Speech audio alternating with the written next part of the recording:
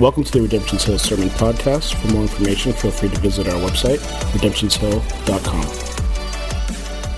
It's good to be here with you. I do a terrible job of remembering holiday weekends. We get a couple minutes before. I'm like, where's the family? It's like, oh, it's Memorial Day. Okay, cool. So it's good to see you. I'm glad for you who are here. I'm glad that you are joining with us. We are today embarking on a brand new series entitled The Rebuild over the book of Nehemiah. I'm really excited about jumping into that. Something I want to keep in front of you just method-wise, we want to have anyone who spends 2 to 3 years with us, you or someone else who comes and spends some time with us, we want over that 2 to 3 year period for that person to have been able to have received a full, healthy diet of the entire Word of God. So because of that, we don't want to only just preach New Testament Gospels all the time. We love those, but that wouldn't be a super healthy diet for us. The hope is that we form knowledgeable followers of Christ. And here's the really big thing that we really want. We want us to be able to see how the gospel weaves into the entire Bible, Old Testament and New. So we'll tackle New Testament Gospels at times, we'll tackle letters, we'll tackle Old Testament books, we'll tackle the Psalms, all in the hopes of being built up and seeing the gospel in absolutely all of it. So this book, Nehemiah, is partly just about balancing out our diet. We've been in the New Testament for a while, and now it's time to see the gospel, the narrative of redemption, even in the Old Testament. Now, to set our eyes into where we're going specifically in this book, not only is this about balancing out our diet, this book, or choosing this book, is really intentional for us because Nehemiah tells the story of the people of God and in a time when they were a little bit in ruins, is the way to put it. Tragedy and difficulty had came their way, and what ended up happening is later that tragedy and difficulty is harnessed into a situation that created leaders and it created vision, and how God, through that kind of beautiful rebuild, did something where he created a healthy, holy, and strong biblical community. So that story is kind of extremely relevant to us right now. If we're kind of honest about the church in the West, what we can see is the church in the West is in a little bit of a difficult spot, right? Not just us, but just the church in the West overall, and how they've gotten that kind of difficult spot is the church in the West has prioritized attenders over disciples for about 20 years. And then just prioritized relevance over obedience for that long as well. The really difficult one that we flowed into as well is the church has prioritized amenities over life-giving sacrifice. And here's a big one. We have prioritized human wisdom over and above the leading of the Holy Spirit. And this has left the church feeling weak and anemic, maybe asleep at the wheel, and in a desperate moment where we need renewal and revival from the Holy Spirit in a rebuild, hence the series, The Rebuild. Because of that, I don't think it's a stretch to kind of connect to this book in the hopes that God would start a holy rebuild in us and other churches in the West. So this series, the way it will line out to there's always a little bit more work to do in the first sermon.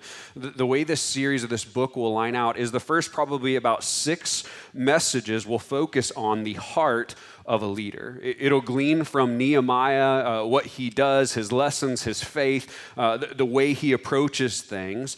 So it'll focus on that leadership. And then the second half of the book will focus on the soul of a community, showing us maybe what a rebuilt community might look like and how they may function and operate. It bears worth saying, though this book is kind of filled with pragmatic lessons, we do want to be a little bit careful, because I don't want to walk away from this series 13 weeks from now and all of us glean like 2 to 3 things that we should try a whole lot harder to become in order to follow Jesus better. That's not really what we're looking for here. We don't want to find a logical list of attributes that we should forge out better on our own. We are hoping in this book to through it, learn some things and let the Holy Spirit kind of stir us so we can have this Spirit-led, Christ-empowered new crop of believers that lead up or that raise up as leaders, enjoy conviction and the power, and see something kind of beautiful happen. We don't just want a list. We want the Spirit to change us through some of the things that we see in Nehemiah and in the community there. So that means we're not pursuing rebuilding just so that our house looks more presentable. Does that make sense? Not so we can just kind of shore up our weaknesses and look better in Columbia. We're asking the Holy Spirit to rebuild us for the glory of God to come more in our city. In the words of last week, we're asking God to rebuild us to see the kingdom of God come more fully. We need to keep kind of the grand picture in frame so that we can see the gospel. The act of rebuilding that we see in Nehemiah, that is a gospel work. It's a symbol of the gospel because the gospel is taking things that are broken or without hope or beaten down, and it gives them new life through the life, death, and resurrection of Jesus. So this Old Testament rebuild is a picture of how Jesus rebuilds us and how we're asking him to rebuild the church in the West, including us, bringing dead things back to life. So we want to see Jesus move really through this in our church, in our city, in our people, in our missional communities, in our neighborhood. The cry is, Jesus, don't just save us as individuals more. It's redeem everything, King Jesus. Redeem it through us and other churches and other things around. Come and bring your reign more fully into Columbia through what us and other brothers and sisters are doing. As we approach this first section, the heart of the leader, here's my thing for you. I'm praying that God pulls leadership out of some of you that you had no idea was there. Or maybe pulls leadership out of you that you've kind of been ignoring for a little bit. And maybe God will show you that you've been created to lead and lead out in some beautiful ways that you didn't think possible. Maybe the next season may bring those out. When we talked about an amenity culture, my big hope, we even talked about it with some friends last night, is that God would birth burden and vision in all of our lives, and we would no longer wait for other people to give us ministries, but we would start them. How are we going to plant churches? How are we going to affect our city? How are we going to see people saved? We're always waiting for the next person to invite us into their ministry. Some of you have your own ministries. And man, I'd love to see Jesus kind of build that up and stir you towards that. So don't be surprised if Jesus stretches you a little bit and calls you to things that maybe even throw you out of your comfort zone a little bit. That would be really good. So Nehemiah, we're going to read the first 3 verses and then talk a little bit, and then we'll go through the rest of the section for today. We're going to cover through verse 11. The words of Nehemiah, the son of Hakaliah. Now it happened in the month of Chislev. There's a lot of interesting words. I think I said them right. In the 20th year, as I was in Susa, the citadel, that Hanani, one of my brothers, came with certain men from Judah, and I asked them concerning the Jews who escaped, who had survived the exile, and concerning Jerusalem. And they said to me, the remnant there in the province who had survived the exile is in great trouble and shame. Right, bad news. The wall of Jerusalem is broken down and its gates are destroyed by fire. Now, that's the first part. We can, again, have to do introductory work in order to make sense of Nehemiah. In order to understand the book of Nehemiah, we have to understand the context of the time then. God's people, Israel, in the Old Testament, they have this cyclical track record of God. Like it's like Groundhog Day in a bad version on repeat. God will give the people of God mercy. They will prosper. Then in their prosperity, they will get kind of lackadaisical. They will forget God, begin sinning, even worshiping other gods, ignoring the covenant between them and God. And because of that, God will send judgment upon them for their unfaithfulness. God's people end up in bondage after that until they repent and call out to God over and over and over, and then he saves them all over again, and then the cycle starts again, right? It's just this pattern. The book of Nehemiah takes place during one of these kind of cyclical patterns where Jerusalem, the epicenter of Israel, of God's people, kind of like their capital, where it's where their temple was located, it's where they met with God, it's where they had walls of defense, it's where they had homes, it's where their identity and all those things were. Jerusalem gets invaded by the Babylonians at that point, and they get overtaken. Most of their citizens actually get taken off as spoils of war into exiled countries after their defeat. This happens again because of the judgment of God. They had ignored and sinned against God. So God does this in order to get them to turn back to him. He brought judgment upon them. And if you're thinking, man, that sounds unfair, he told them ahead of time. They completely knew this was going to happen. So imagine that scenario. You have a city as your own, a massive temple. It's where you meet with God. God has prospered you. There's food on the table. There's water to drink. There's good drink to have. There's joy to be had. But then all of a sudden, your city gets absolutely invaded and sacked, and fire is all over it, and it's destroyed. Where there was once worship, imagine that now there's bloodstains and rubble. You've got to see that as if this place, that happened there. You can't come here and worship here anymore because there's nothing left but spilt blood on the ground. The walls of defense are in piles of rock. There's nothing left of the city, and you and all of your people, for the most part, have been taken off as spoils of war. This is what happened. Decimated. Over 50 years after that, a man named Nehemiah from Jerusalem was working as a cupbearer to the king. So he had been one who was exiled, taken off, found himself in a position under King Xerxes. And as he's doing his job for King Xerxes, over 50 years later, he gets a visit from either his actual brother or a person who had survived the exile. And the text says when he gets this visit, remember he's in a foreign land, somebody comes and visits him, he asks about Jerusalem. Right? Jerusalem is always on his mind. It wasn't something that just kind of randomly came up in a talk. He inquired about it, like, how's Jerusalem? Has it been rebuilt? Is it any better than before? Have we regained anything? Have we repented well? Has God let us be rebuilt? What's happening there? And he gets the worst news absolutely possible. The person tells him Jerusalem is in distress.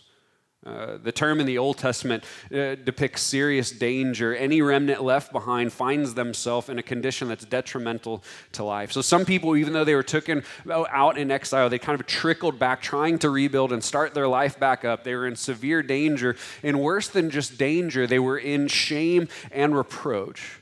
Serious danger, defeated, nothing looked good. After all of those years, things were worse than they had ever been. This is the news. Right? Now imagine Nehemiah, man, hopefully they're better. No, they're worse. This is the news he gets. Now, before we read the next part of the text to see how Nehemiah reacts to this news, I want to ask you to kind of consider something for a moment now and even this week. It's a really good gift to be able to be emotionally aware and aware of how you react. One of the things that we need to ask is how do we react in bad news? Right? He got the worst news possible. What do? What emotions normally surface? What actions surface? Do you lash out? Do you cry? Do you get into this weird spot? Do you get into kind of fix-it mode? Do you fill a cup with strong drink? Do you zone out so you cannot feel the weight of what you just heard? What is your core tendency when something breaks your heart or you get really rough news? Because that needs to be kind of prodded a little bit in order to understand what to do with bad news when you get it. Now, Nehemiah 1, 4 through 11, let's see how he reacts to the worst news he could have got at that point. As soon as I heard these words, I sat down and I wept and I mourned for days. And I continued fasting and praying before the God of heaven.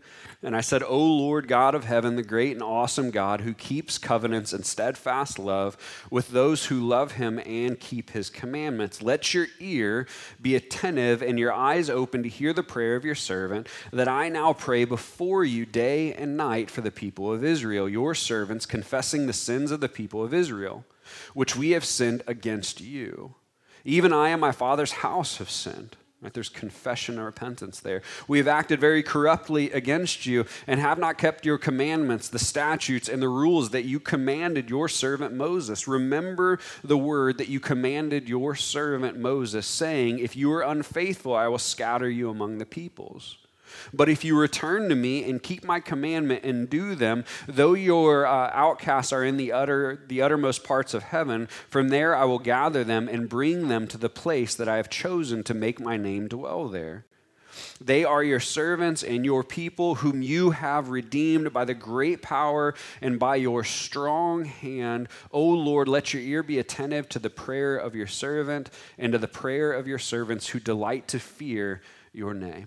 And give success to your servant today and grant him mercy in the sight of this man. Now I was the cupbearer to the king. We're going to look not at the ins and outs of all his prayer. It's worth you looking at later. We bought these little note Bibles for you guys in the hopes that that would be valuable to you. We even put a little schedule of our sermons so that you can read ahead, because some of these sermons are going to be an entire chapter long, and some of them even 2 chapters, and we're not going to spend all the time reading through all that. So we want you to be able to see what's happening. Later this week, maybe look at the prayer. He starts with the character of God instead of the ask. There's corporate confession, there's corporate repentance, and then the ask comes last. That's really good to look into. We're going to look at more of the heart that he came into this issue, though. What we find is this news about Jerusalem burdens Nehemiah greatly. It afflicts him. It's not a momentary thing. It's not a small deal to him. It breaks his heart that the people of God are in shambles. What we want to dive into is, what does Nehemiah then do with that burden, though? Our world right now has countless burdens, things that fire them up, that sadden them, that mess with their heart, that hurt them. But our world also, including us, has a great problem with how they deal with their burdens. Generally, we see 4 ways that burdens are dealt with in our culture: through sympathy, through empathy, through compassion, or through indifference, which are reactions with different combinations of emotion and action. All of these are going to be different back and forth between those 2 things, and we want to try and break that down a little bit to kind of understand what our culture does and maybe what our tendency is that we're not realizing. So the first way to act in burden is through sympathy. Sympathy deals with a burden by feeling bad. So there is that first metrics there. There is emotion.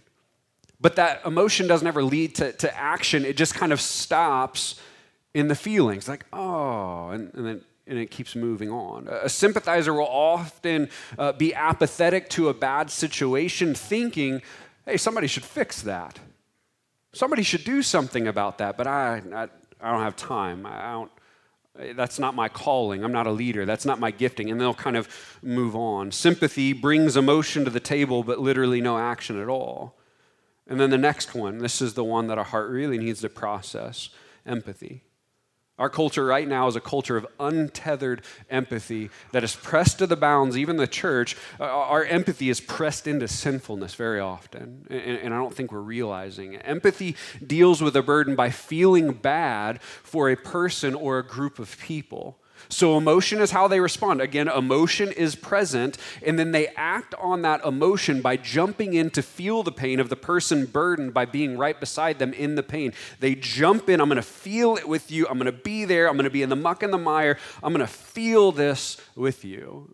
Emotion is present, and then they think that them feeling it too is action. Now, let's try and kind of process this out. This is a example I heard from a good friend of mine, so I'm just going to steal it. It was helpful to me.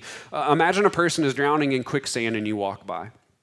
The sympathetic reaction as you come by, you're like, oh, that's so sad, and they're hurting, and that's, oh my gosh, and your heart feels for them, but then you go to work. Now, somebody will fix that later, and you move on. The emotion is there, but nothing happens. Now, the empathetic person, what do? They walk up, they see the person drowning in quicksand, like, oh my gosh, and they feel it, and they're sad, and they're hurting, and what do? They sprint towards them, jump into the quicksand, and hug them. And they feel the emotions with them. It's not just you, I'm going to die too, we're both going to die, I'm feeling it with you. They jump in to feel the pain of the person in struggle. Ultimately, hear me, we have to understand our culture. Right now, empathy is viewed as a heroic trait. Who wins in our culture? The person that feels the hardest of the burdened person. Oh, look how much they're connecting to their pain. Right? This is viewed as like, oh, they're the best person in the world. But here's the problem with empathy alone. Here's what I want to see too. We don't want to just throw haymakers. Our calling is more than emotion. That's why I'm saying this. The problem with empathy alone is empathy fixes nothing. It does nothing. The empathetic person views their emotion as action. Oh, because I'm feeling it with them, I'm helping them. No, you're not. You're just feeling it with them. That person with empathy jumps in and feels, but doesn't help them out. Now, the culture of empathy that we have is extremely judgmental. Why? Because they view their emotion as action. Like, well, I'm doing my part. I'm feeling the feels with them, right? I'm helping. So what does the empathetic crowd do right now? They turn and they go, well, the government should fix that. The church should fix that. What's the church doing about that? What's the man doing? What's she doing? What's he doing? What are they doing? What they're really good at is going, well, I'm taking action because of my emotion, but what are you doing? And they kind of throw haymakers at everyone else. So they're really good at blaming. They're really good at outrage. They're really good at canceling, but they're not really good at helping. But they think they are. Then compassion. This is what we are called to. Compassion deals with burden by feeling the emotion for the situation and then matching the intensity of that emotion with action that can actually help. That is compassion. Right now, our culture is very confused where they think empathy is compassion and it's not. So action isn't just emotion, though. Action isn't just social media posts. A compassionate person responds with the feels, but then seeks an action to bring about real change for the person who is hurting. So again, back to the example of the quicksand. The sympathetic person, oh, that's sad, walks on. The empathetic person, oh, that's sad, jumps in. Now they're both going to die. The compassionate person walks by, they feel bad for them, they hurt for them, but they grab a root on sturdy ground, a long limb, and they reach out and they try and help the person out. That's different. That's different. It's a match of emotion and action in a smart way. The compassionate person, because they're feeling and acting, they don't have time to blame everybody else. They spend their time feeling and acting, and this is what biblical leadership looks like. I am not emotionally shut off, and my actions aren't indifferent towards what you're going through. And then, of course, that brings us to indifference. That's the easy one. Indifferent people have no emotional response, and they take no action. They're too busy doing their own thing to help anybody out, right? They see the person drowning in quicksand, and they just literally walk by. Nehemiah, when he feels burden for the people of Israel in Jerusalem, his immediate response is he wept and he mourned for days. There are times that we read texts in the Bible and we go through too fast to not understand. Can you imagine a point where you literally wept and mourned for days and days and days? This is what he did. I'm not asking you to go do this after church. I'm just saying a long time. This is emotion. He cared for what was happening. And he also prayed and fasted for days as well, so he took action. But we need to dig in deeper. Emotion and action that Nehemiah took in this text, the emotion and action is persistent and consistent. It wasn't a flash in the pan. It wasn't a single action, and it wasn't a Hail Mary distracted prayer while walking to your next thing that you're doing so you can say that you did something and then never touch back into it again. Nehemiah jumps into an ongoing prayer and an ongoing conversation with God about how he feels and what's happening, asking God to work. While still languishing over the brokenness and his emotions, he's also asking God to do something. And what we find in the text, it's kind of hidden in the dates, is he actually does this for over 4 months. 4 months he weeps and mourns and prays. And then if he feels like, man, I need to do something more, then he fasts. And he prays and he fasts and he weeps again and he prays and he fasts. If you want to grab a hold of this, what we can see already is godly leaders respond to burden with persistent emotion and action. They aren't flippant. They aren't flighty. They don't get sucked into this week's cultural outrage movement. They feel and they act by going to God with their burden. This is how they respond. And hear this.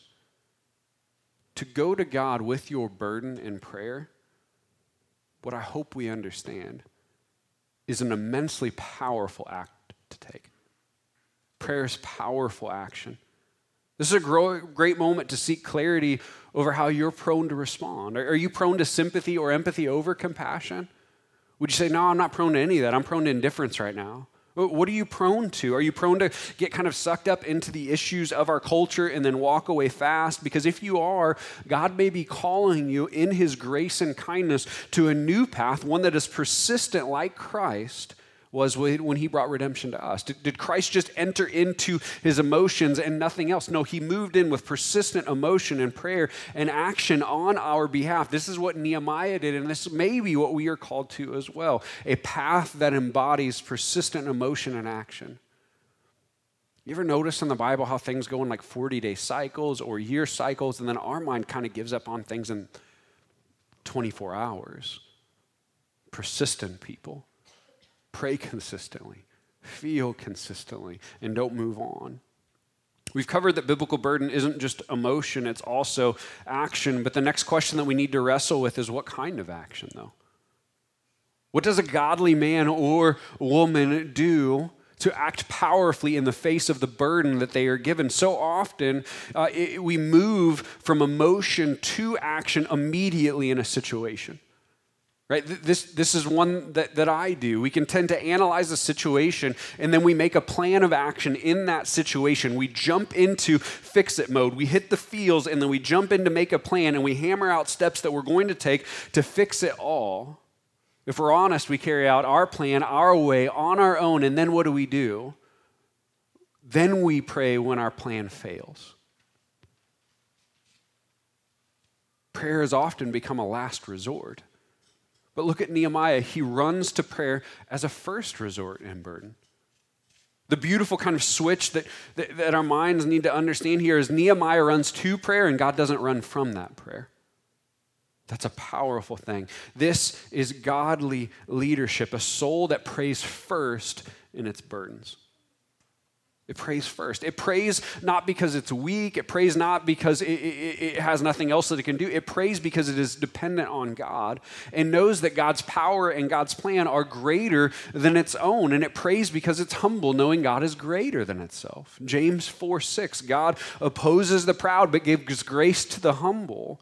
So in burden, when we run to God for his grace and his hand and his aid, it's knowing that he is bigger than us and humbly moving forward, asking for him to work, asking for his kingdom to come, his reign to come, his healing to come, for the burden that we have on our minds. Because we know that it's only when God's reign comes over a situation. It's only when King Jesus rules over a difficulty. It's only when the gospel moves in and takes root that any real lasting or meaningful resolution or relief can be found. So prayers are powerful ways to fight because they're asking, kingdom of God, strong king, come. May your will be done. May your kingdom come. May your power come into this situation. What we need to stretch ourselves to remember once again or be revived for is that prayer is the most powerful thing that you can do. Should it be the only thing? No, but it is the most powerful thing. I think God wants to kind of turn that in us. Prayer is powerful. My heart has been grieved by this and has needed to repent many times. I've talked to the elders about it over this year. This desire to have the wisdom of God over what we are doing as a church and to ask him in prayer to help us. I've looked at many situations that I've immediately ran into the well of my own wisdom when I have a burden. Immediately, I make a plan. I use my God-given intuition as kind of a way to bypass God, assuming that because he's my father that I will automatically make the right decision when hardship comes.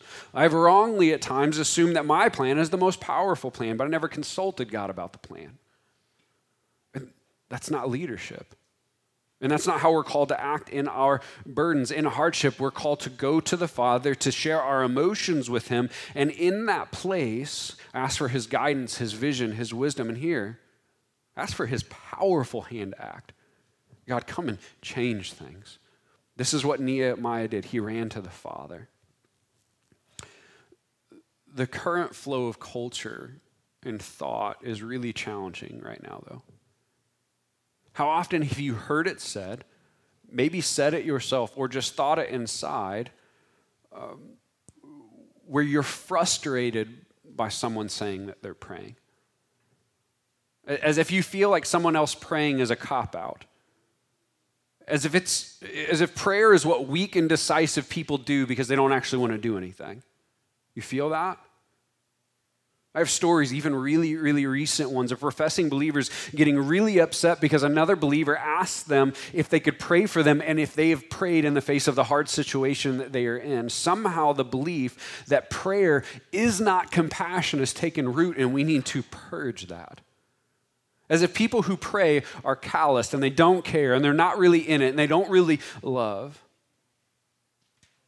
Hear me, prayer isn't what losers do, it's what warriors do in the kingdom of God. We've forgotten that at times. This thing that tells us, oh, it's just like you just need to go do something. You need to not pray. It's the enemy setting us up. We need to ask our mighty Father, help us. work here. Let us remember who you are. What if we begin to adopt a mantra of a prayer-first mindset? Walk with me. Where before you share the gospel with a person that has been on your mind, you pray heavily. God, man, you put them on my heart. Will you help me with even the words to say?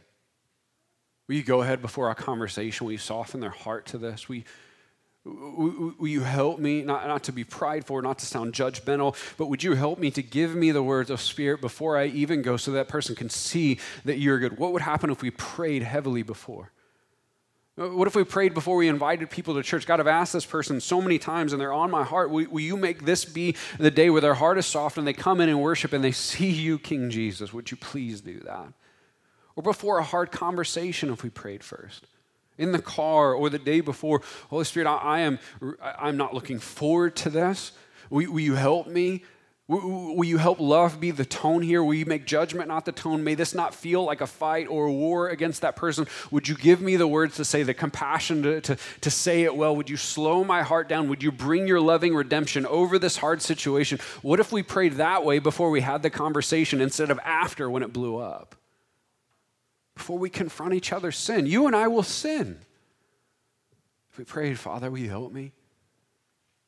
Their eyes are closed to you in this area.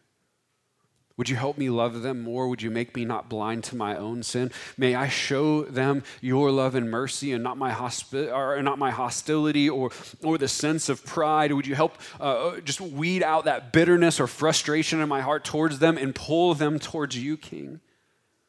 If we prayed before we tried to fix people's problems? What if we prayed before we took jobs, before we quit jobs, before we made 5-year plans? What if we prayed before we did things that we say that we are passionate about? What would happen if we were a people who bathed all things in prayer? Would we not feel more known by God because we had this back and forth? We've continued to share with Him what's on our heart. Would we not feel more equipped because we've known that we have asked our mighty Father for help? Would we not feel less anxious because we know that God has heard us? Would we not feel stronger because we know that the Holy Spirit is with us? Would we not feel more bold because we know that our Father's already walked ahead of us into the issue and that Christ has done everything needed? This is what prayer does. And then check this side, that if we were a prayer-first people, what else would it do? Maybe we would have to apologize less for being dumb. Maybe it would slow us where we don't come in hot to situations. Maybe we would move in love and peace instead of war and anger. Not only would it be more powerful, maybe we would be more palatable. If we prayed first and asked for the heart of the Father before we moved into our area of burden rather than just coming in like a wrecking ball with our plans. See, prayer is the most powerful and wise thing that we can do. If your heart is pushing back, going, okay, yeah. I get that we should pray, but what about the action? Right? Type A's. What about personally getting into the fight? What about really, really actually investing? This is at my heart as much as it is yours. If prayer doesn't feel enough, then add what Nehemiah did. Then start fasting. If you want to fight and feel like you're doing something, pray and then add fast. You'll feel like you're doing something. Fasting is a way of supercharging your prayers and your spiritual health. Fasting is a profound and weighty action that does something in the spiritual realm. Because it says, I care more about this King Jesus than I care about my desires, my hunger, my body, the things that I'm doing. I desire you and your work and your way and your kingdom over all other things, and I'll prove it by battling my flesh. Fasting is bringing out the big guns in the spiritual realm of prayer. That thing that goes, oh, what are you really going to do? Add fasting, you'll feel it. I promise. So let's step back. In the face of burden, Nehemiah wept and he mourned. And Nehemiah, when things got the worst, carved out time to pray and fast. Our hearts need to see, like we always need to be looking for Jesus in the Old Testament. This is exactly what Jesus did. How did Jesus handle things? When he approached Jerusalem years and years and years later, he wept for the broken people. Seeing that they were in a bad spot, that they were injured, that they were tore down, that spiritually they were not thriving. He hurt deeply for them. So don't ever think that things didn't weigh on Jesus and he didn't feel or have emotion. He wept over them. And yet when things got the hardest, what else did he do? He retreated to pray. The confounding thing. Man, I drop the ball on it so much. When I get busy, I pray less. When Jesus got busy, he prayed more. Where's Jesus? He's off praying. Where's Jesus? He's off praying. As things got more intense, he retreated to do battle by praying more and more. Not because he was weak, not because he was indecisive, not because he wanted a day off, but because he was dependent on God. He wanted to share his burden with his Father. He wanted the wisdom of the Father. He wanted to ask God to work on his behalf. This is what Jesus himself did, and we right now might need to have fresh eyes to see this is what we are called into. Again, the hope for this, I want to slow down so many times. This is not pragmatics of do better at this, stop stinking at this. This is Holy Spirit, churn this and teach us to be that. What if we caught a vision for 2021 where we did that? Blend emotion and action through weeping, mourning, prayer, and fasting, and saw the King work.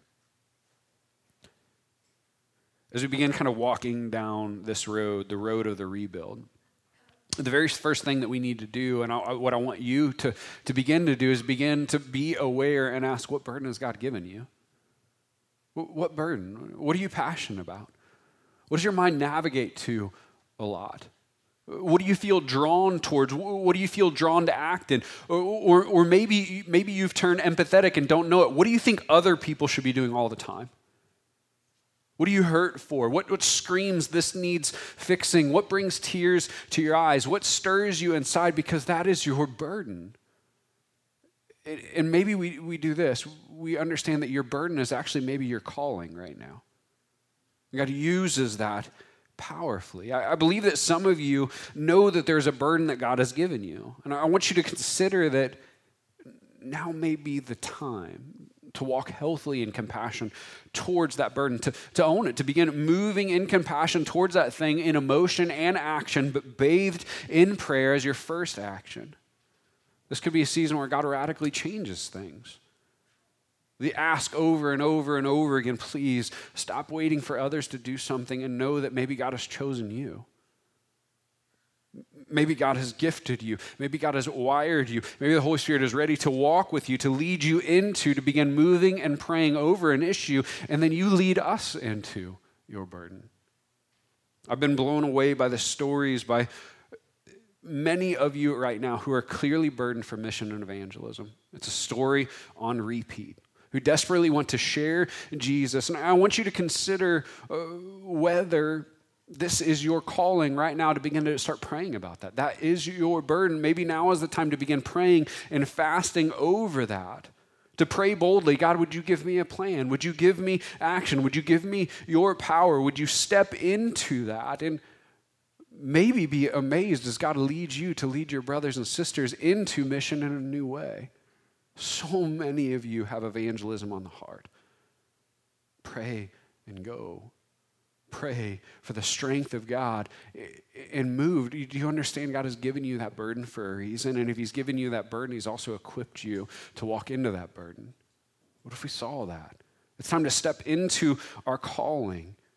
Church, what if several of us did that? Several of us prayed persistently over evangelism, and several of us over ministering to certain groups of people. I know many here have had refugees on the heart for a while. We keep praying for what does Redemption's Hill in my life ministering to refugees look like? What if there were several of these issues that we just began to persistently pray as action towards? Could God not start brand new avenues of ministry all over for us to walk in? I hope that we would catch a vision for that this year. God empowering his people. Again, the amenity culture has done something weird to us. We feel our burden and then we get mad. Together, let's feel our burden and then pray and then have God unleash us. To see his kingdom come. To see his glory come. To see lives change. To see them follow Jesus more and more. I'll remind us, being those who move in healthy ways towards our burden. Again, that's an outworking of the gospel.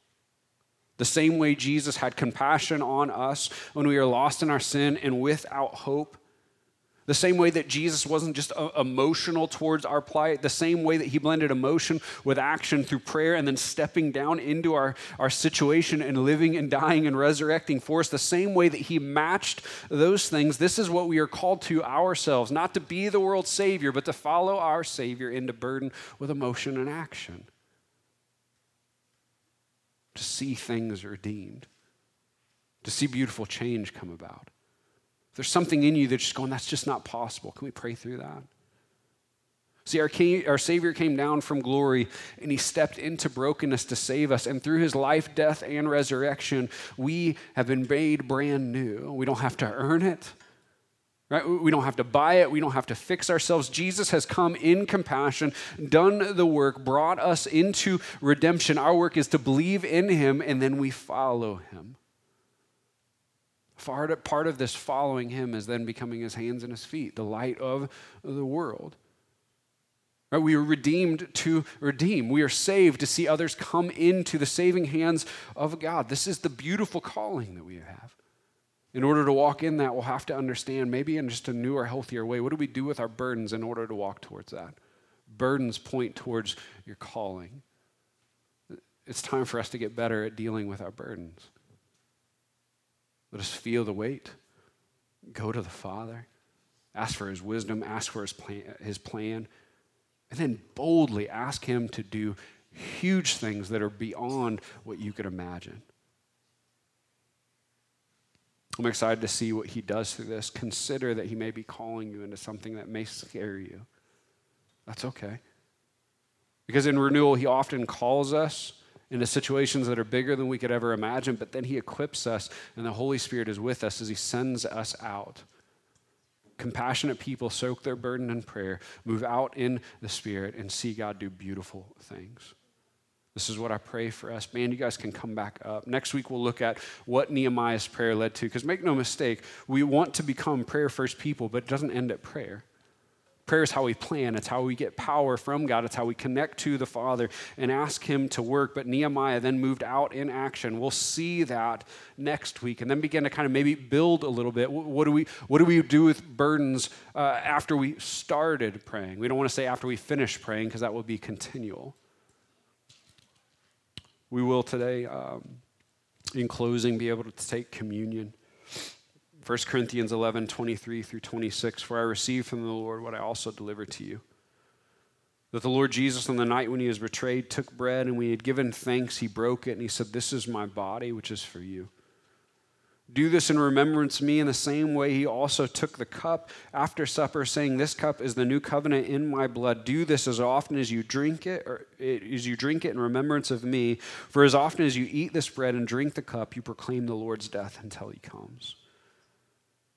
And today, as we begin to hear about a rebuild, as we begin to talk about burden, as we begin to talk about the emotional way we move towards things and the action way that we move towards things, outside of all of that, or maybe before all of that, is redemption. Christ has come. Christ has lived the life that we couldn't. He has given his life for us. And as we take, we remember his body and his blood was shed. I pray no matter how you have dealt with compassion or sympathy or empathy or what's happened for you over the last little bit, that you would take and that you would be encouraged that my Savior has still died for me. He has covered all of my sins, and maybe he's calling me as well. All are welcome to take. We have the cups in the entryway, but I pray that you would be built up in that. And this week that you begin to kind of process maybe what God's put on your heart for a reason, and maybe it's a bigger reason than you've ever thought. Would you stand and pray with me?